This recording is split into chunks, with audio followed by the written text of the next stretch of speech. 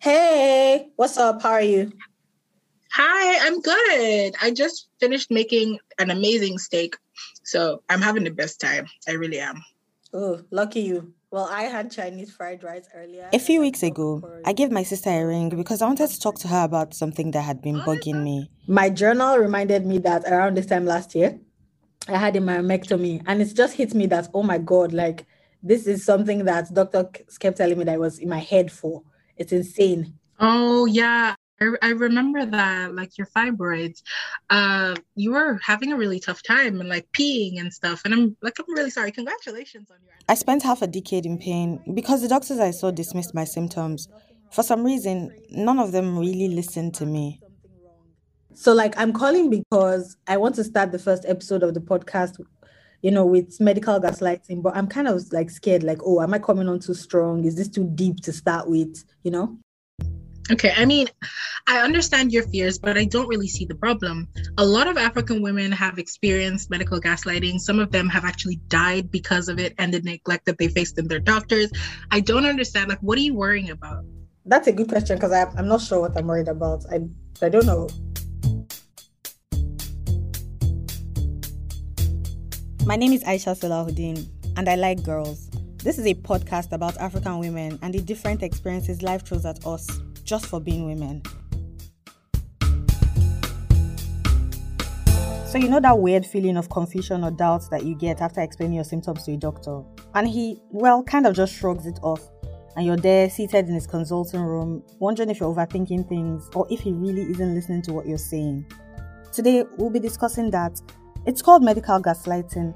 And yes, it's a real thing that happens more than you think. It has even happened to me. It's where medical professionals, particularly men, downplay their female patient symptoms. In a bit, you'll hear from women that experience this. And if, like me, you're wondering why this is even a thing, stick around because in the end, we figure out some reasons. I didn't have any idea what was happening to me. And then the doctor that was supposed to give me, that confidence that I'm on top of this, this is what is happening to no problem. They didn't give me any assurances. So when I That's broke Azizat down, Olaoluwa, a I had journalist to based in sort Lagos, Nigeria's commercial center. In August 2018, Azizat noticed that her usually light menstrual period had suddenly become heavy and uncomfortable. the next day again became heavier. I started bringing out chunks of blood, thick clots of blood. So I was worried. I didn't feel any pain, nothing of that. And then it lasted for like the sixth day. So I had to go to the hospital. Even though she was not in any serious pain, Azizat was worried about how much blood she was losing. I just went to see a doctor because of course, that's what you'd expect a normal person to do. So I went to see this doctor, a young doctor. I explained to him my predicament, and he said that, it's nothing. What's your profession? I said, I'm a journalist. Are you planning on any heavy uh, workflow during this period? I said, well, actually, I am. I'm just, doing this other program, doing this investigation. And he was like, oh, so it's just stress. Don't think of anything. Take these drugs. I'm sure it's going to thin out. Let's observe it for like a week. So she took the prescribed meds, hoping it was nothing serious, just like the doctor said. But a few days later, while on a trip outside Lagos with her husband's family as well, Azizat continued to lose blood. So I had to call my mom to complain to her. She is a retired nurse. So I told her what I had been experiencing for the past week, told her everything. She asked me some questions. And after that, she was like, I'm pretty sure you had a pregnancy, but you lost it like within the first month. At this point, she had started to feel pain around her abdomen, and what was supposed to be a quiet countryside vacation with her family had turned into days of excruciating pain. So I called the doctor and I said that, okay, doctor, blah blah blah, I'm still feeling these pains. This is what my mom said, and she's a retired nurse. He said, nah. I said, so can we do like a medical test? Whenever I came back, he said, no need to do that medical test. I don't think you're pregnant. I don't think you lost the pregnancy. I think it's just an abnormal menstrual flow because of the stress I told you you have because of your workflow. So don't worry, just coming after that. I said, okay, fine. Something hit Azizat. The doctor was always quick to dismiss her. He barely listened, And he didn't even reconsider his stance when she mentioned that her mom, a retired health practitioner, suspected that something serious was going on. I don't want to say betrayed, but I felt insulted, like he wasn't listening to me because doctors are expected to listen to their patients, because of their Hippocratic oath. So I thought he should have empathy, listen, and then be able to explain to me in a way I would understand that, okay, I don't think this is it is because what your mom said. So he didn't professionally counter what my mom said. When Aziza got back to Lagos from that family trip, she tried managing the pain with meds. Then something happened one Saturday afternoon at this huge event where she was a moderator. Femi Adesina was one of the guests there, so I was to moderate a particular session, and the hall was packed. Imagine a hall packed with students in Unilag, middle-aged people, older people, entourage of Femi Adesina, security people. The place was packed full, and the stage was high, so anyone on the stage would be seen, because the other audience would just be focused on the stage, the way it was built, and that was it. Basically, it was a high-stakes event for her. Gathering my thoughts to ask questions and all of that, and I was trying to mask the terrible pain I was going through on stage with all the lights focused on me. I was dazed, I was weak, I was shivering. So I was partly listening to what the guests were saying, the panelists were saying, partly praying under my breath that I shouldn't fall, because at that time I was let me just put it in the normal Nigerian term of, I was seeing double. This pain was familiar to Azizat, but from a separate event. It felt similar to the labor pains she felt during the birth of her first 2 kids. It was a terrible pain. I couldn't stand. At a point I couldn't speak. I was breathing heavily. Still thinking of it giving me some triggers, because it was a terrible experience, honestly. Pain is hard to hide, right? So after the panel session, one of the organizers noticed something was off. After that, she said, "Can you walk?" I said, I can't even see, because I was, I had lost lots of blood that I could barely stand. So it was just coming all together. At that time, I didn't know. Bear in mind, Aisha, that at that time, I still didn't know that, okay, maybe I lost a pregnancy, because the doctor I spoke to told me that it wasn't possible, that it was just stress. So I was like, why would I be feeling this terrible pain down under my belly that was similar to, labor pains? I was just praying that I don't want to die.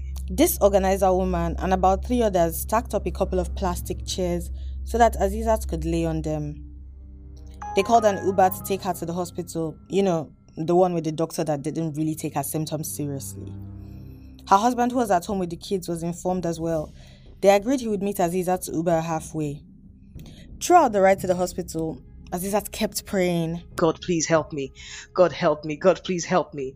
She was wheeled into the hospital where the doctor's presence confirmed her mom's suspicions. She had been pregnant and had a miscarriage. So the first doctor that waved my mom's suggestion aside now came in when they were bringing the result. I said, "Oh, madam, I'm so sorry. Your mom was right after all. Seems you were pregnant. You lost the pregnancy." And my husband looked at him and was like, "But she told you all this while." She said, "Yes, we are sorry. The normal thing is not to make people afraid." But she told, my husband was just angry.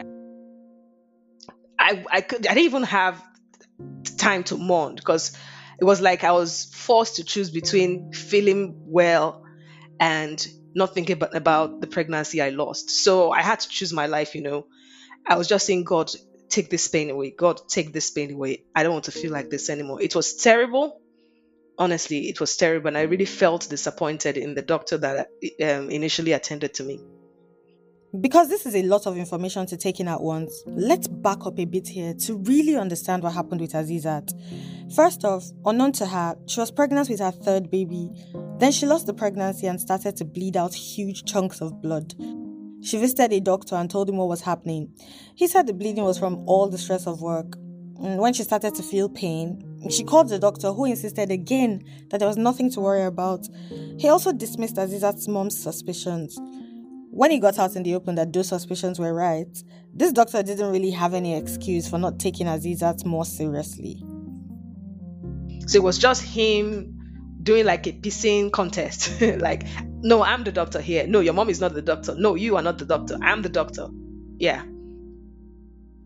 The following day, Azizat got this procedure that helps to clear the uterine lining after a miscarriage. This is CBC News Hour. I am Azizat Olaoluwa. The top stories. Senate President Bukola Azizat used to be a health journalist covering the country's healthcare industry, so medical gaslighting was not exactly new to her. I just want to say that what I went through is not something I could say is peculiar to me. Many women have gone through it, are still going through it. I am one of the lucky ones because I am here to tell my story. She believes that this form of gaslighting is an extension of the discrimination that women face in other aspects of their lives. Women are dying daily because doctors who are expected to be the ones to take care of them, to listen to them, have decided to block their ears to the sounds of women because they believe we are just ranting, that we are too emotional. And until they separate their personal values of or perception about the female gender aside from their professional expectations and roles, this will still continue. A few days ago, I checked in with Aziza to tell her this episode would air today. She's feeling pretty good about it. And she has a message for doctors who don't listen. So as a medical doctor, if you're a male medical doctor, don't see yourself as a man attending to a woman. See yourself as a doctor attending to a patient in need of your help so that we will stop losing our wives, our mothers, our friends, our sisters. It just that has to stop. To be clear, medical gaslighting can be perpetrated by female medical practitioners. In fact, there have been cases where this has happened. However, it is much more common for male doctors to downplay women's symptoms, causing them to doubt themselves or to think they're exaggerating. And there's a lot of research to back this up. According to the National Center for Biotechnology Information, gender stereotypes often bias male doctors' assessments of women's pain. Okay, after the break, I'll bring you a story of how medical gaslighting can have far-reaching, often fatal consequences, even for those who haven't directly experienced it.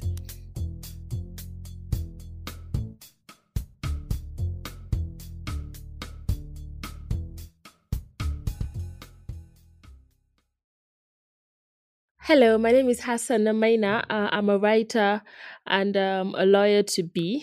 A lawyer to be because I haven't seen my bar finals results yet. And I'm 23. Hassana grew up in Maiduguri, a northeastern city in Nigeria. Her mom retired as a civil servant and her dad is an architect. She has a lot of fond memories from growing up. I mean, like looking back and all the fun we have in the morning. Sometimes we'd go on a walk. Sometimes my father would take us fishing at Lake Alo. They call it Alo Dam. This story is about Hassana's mom. In 2004, she got pregnant. I would touch her stomach, and I was really waiting for a baby sister. And when the baby is moving, sometimes she'd place my hand on her stomach, or she'd place my younger brother's hand on her stomach. The day her mom went into labor, Hassana was so excited that she could barely focus in class. So I remember being in class that day, and all I could think of was a nickname for the girl. I didn't even entertain the thought of a boy. I did not entertain the thought of a boy. For me, it was a girl. And I got back. I thought of a lot of names. I cannot remember the names now. But something weird happened when she got back. So, because I got back home and I was like, where's the baby? Where's the baby? I saw my mom. She was looking really pretty. But I was like, where's the baby? Where's the baby? One of her mom's sisters pulled her and her brother aside. And she started talking to us about death. So, but at that point, I did not understand. All I was I just interjected and I asked her, did my mommy give birth to a baby? She said yes. And I said, is it a girl? She said, no, it's a boy. And at that point, I remember saying, even if it's a boy, they should bring him. I want him. I want to see my baby. I want to see my baby brother. And that was when she told me that my baby brother is in heaven.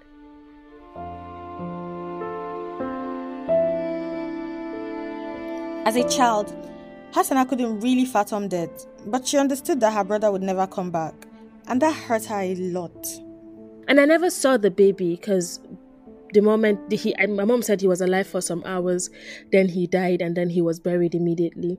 So, I mean, I never even had the chance to look at him, to see how he looks like, to see what kind of nose, whether he has the family nose, to see whether he inherited the family lips, whether he has my mom's kind of hair or my dad's kind of hair, or whether he has my mom's kind of laughter or my dad's. There were so many things I never had the opportunity to know about my baby brother. He didn't even have a name.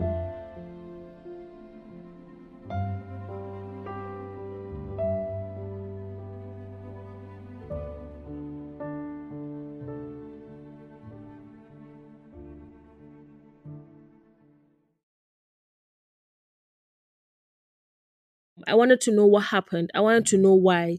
And in all of my tears, I wanted something. I wanted to hold on to something. I wanted to know. I wanted a logical explanation. So, and I remember sometimes my mom would talk about it, and then she'd talk about how even when she was pregnant and she'd go to the hospital, and she'd complain, and the doctor would say something like, Tana sang. So I would say it in Hausa and I'm going to translate it.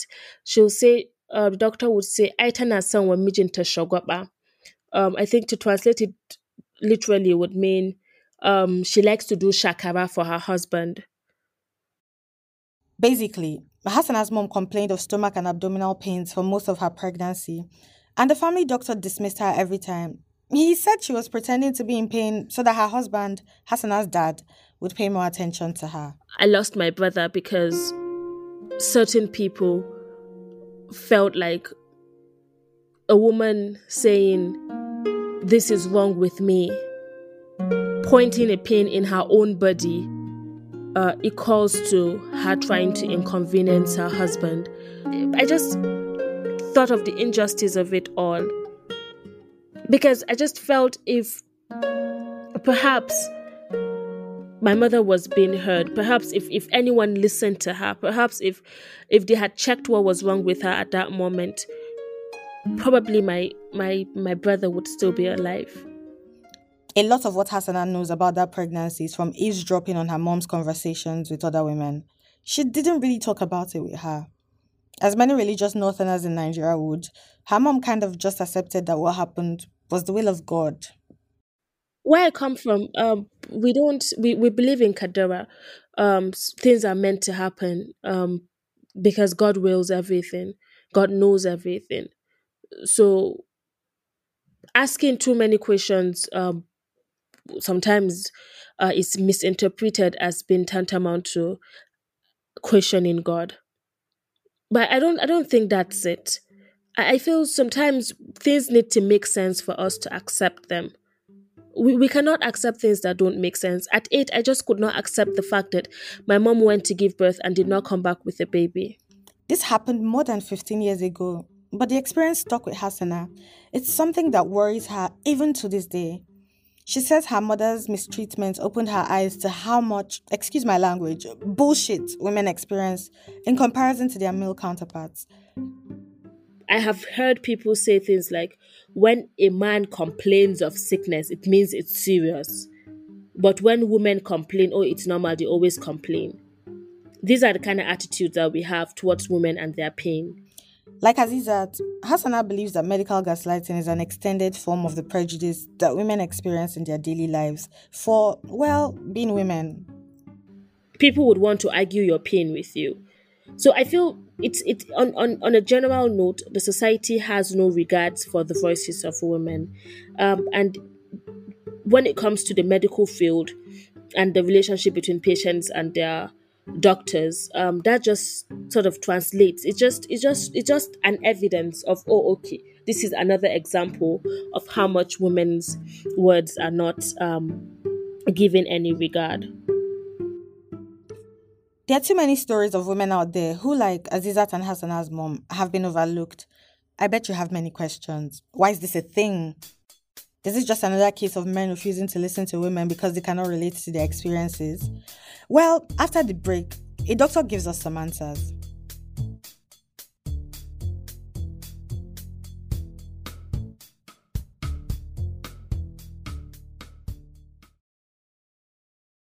If you're in a busy setting, that's not enough time to interact with the patient. That's Dr. Ikechukwu Amechina. He's a practicing doctor based in Nigeria. I asked him, why do doctors gaslight their patients? And he had some pretty interesting answers. There's also the fact that the doctor is a human and there's stress. There's quite a lot of stress. You have to attend to a large number of patients, very large number of patients within a very short time in a very busy clinic. So it's a So ball would of I be right to say that the ratio of doctors to patients, like there are just so many patients compared to doctors, and it doesn't make them do their job easily? There are way too many patients compared to doctors. Dr. Amechina is saying that sometimes doctors don't mean to gaslight. They just have a lot of patients to attend to and can't afford to have long one-on-one conversations with them. And so the doctor doesn't really have the luxury of sitting down with one person and taking their time to talk to them, get their diagnosis, because there's just so much to do. You cannot afford to do that. Look, I get what he's saying, and there's data to back it up too. So the World Health Organization recommends that every country should have one doctor for every 600 patients. But according to local media reports, Nigeria has one for 2,753 patients. In other African countries like Kenya and Uganda, the numbers are much higher. But most times, the doctor is somewhere between listening to you, trying to figure out what you're going to say in the next 5 minutes and summarize it in his or her head and come to a diagnosis and wrap up a treatment even before you finish talking. And maybe if they have any doubts, quickly check them, cross them out in an examination, write some tests for you and say bye-bye within 5 minutes. None of this excuses how a lot of doctors treat women, but it does provide context as to why things are the way they are. Okay, we cannot deny that there's some sort of gender bias a lot of times. And that probably comes up with the issue of perception of the female gender. Society has taught in a way, indirectly or directly, that the feminine gender is weaker, they complain more, they love attention. So some of that comes into play for both the male doctor and the female doctor this time. Okay, so the lady is complaining about some sort of issue, and the doctor is feeling she's exaggerating because that's just what women do. He's saying medical gaslighting can be an extension of how society sees women: weak, emotional, naggy. And there's still a long way to go in terms of getting people to unlearn these dangerous stereotypes they hold about women. And it's So there's a gap in training in terms of, I guess, minorities, let's say sexual minorities and women. All sorts of minorities. We are not there yet. That's just a fact. Except in obstetrics and gynecology, Dr. Amechina says doctors aren't really taught about interpersonal relationships with their female patients. I told Dr. Amechina my story, the one that I mentioned at the start of the podcast. Doctors gaslit me for 5 years, saying all my symptoms were in my head. Doctor was like, yeah, this is psychological, but it was literally just fibroids. And I was like, why? What's psychological about it? So I feel like some doctors are just quick to be like, yeah, it's all in your head. Yeah, probably crazy, something like that. Yeah, that's the gaslighting.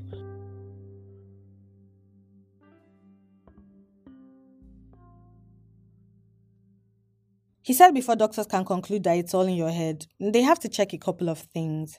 That's it. Before anyone talks about psychosomatization or talks about psychological problems being the background cause of physical symptoms, they have to exhaust all options, okay, all available options, and they have to be able to point at the trigger, the stressor for the psychological problems.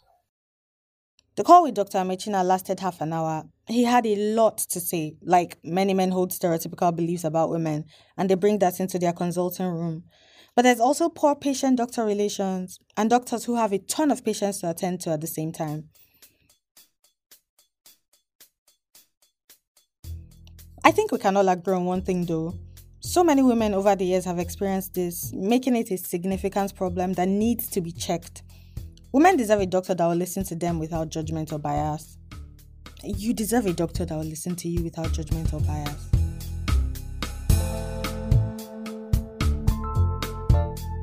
Thank you for listening to this episode of I Like Girls. If you want to get in touch, visit ilikegirls.co.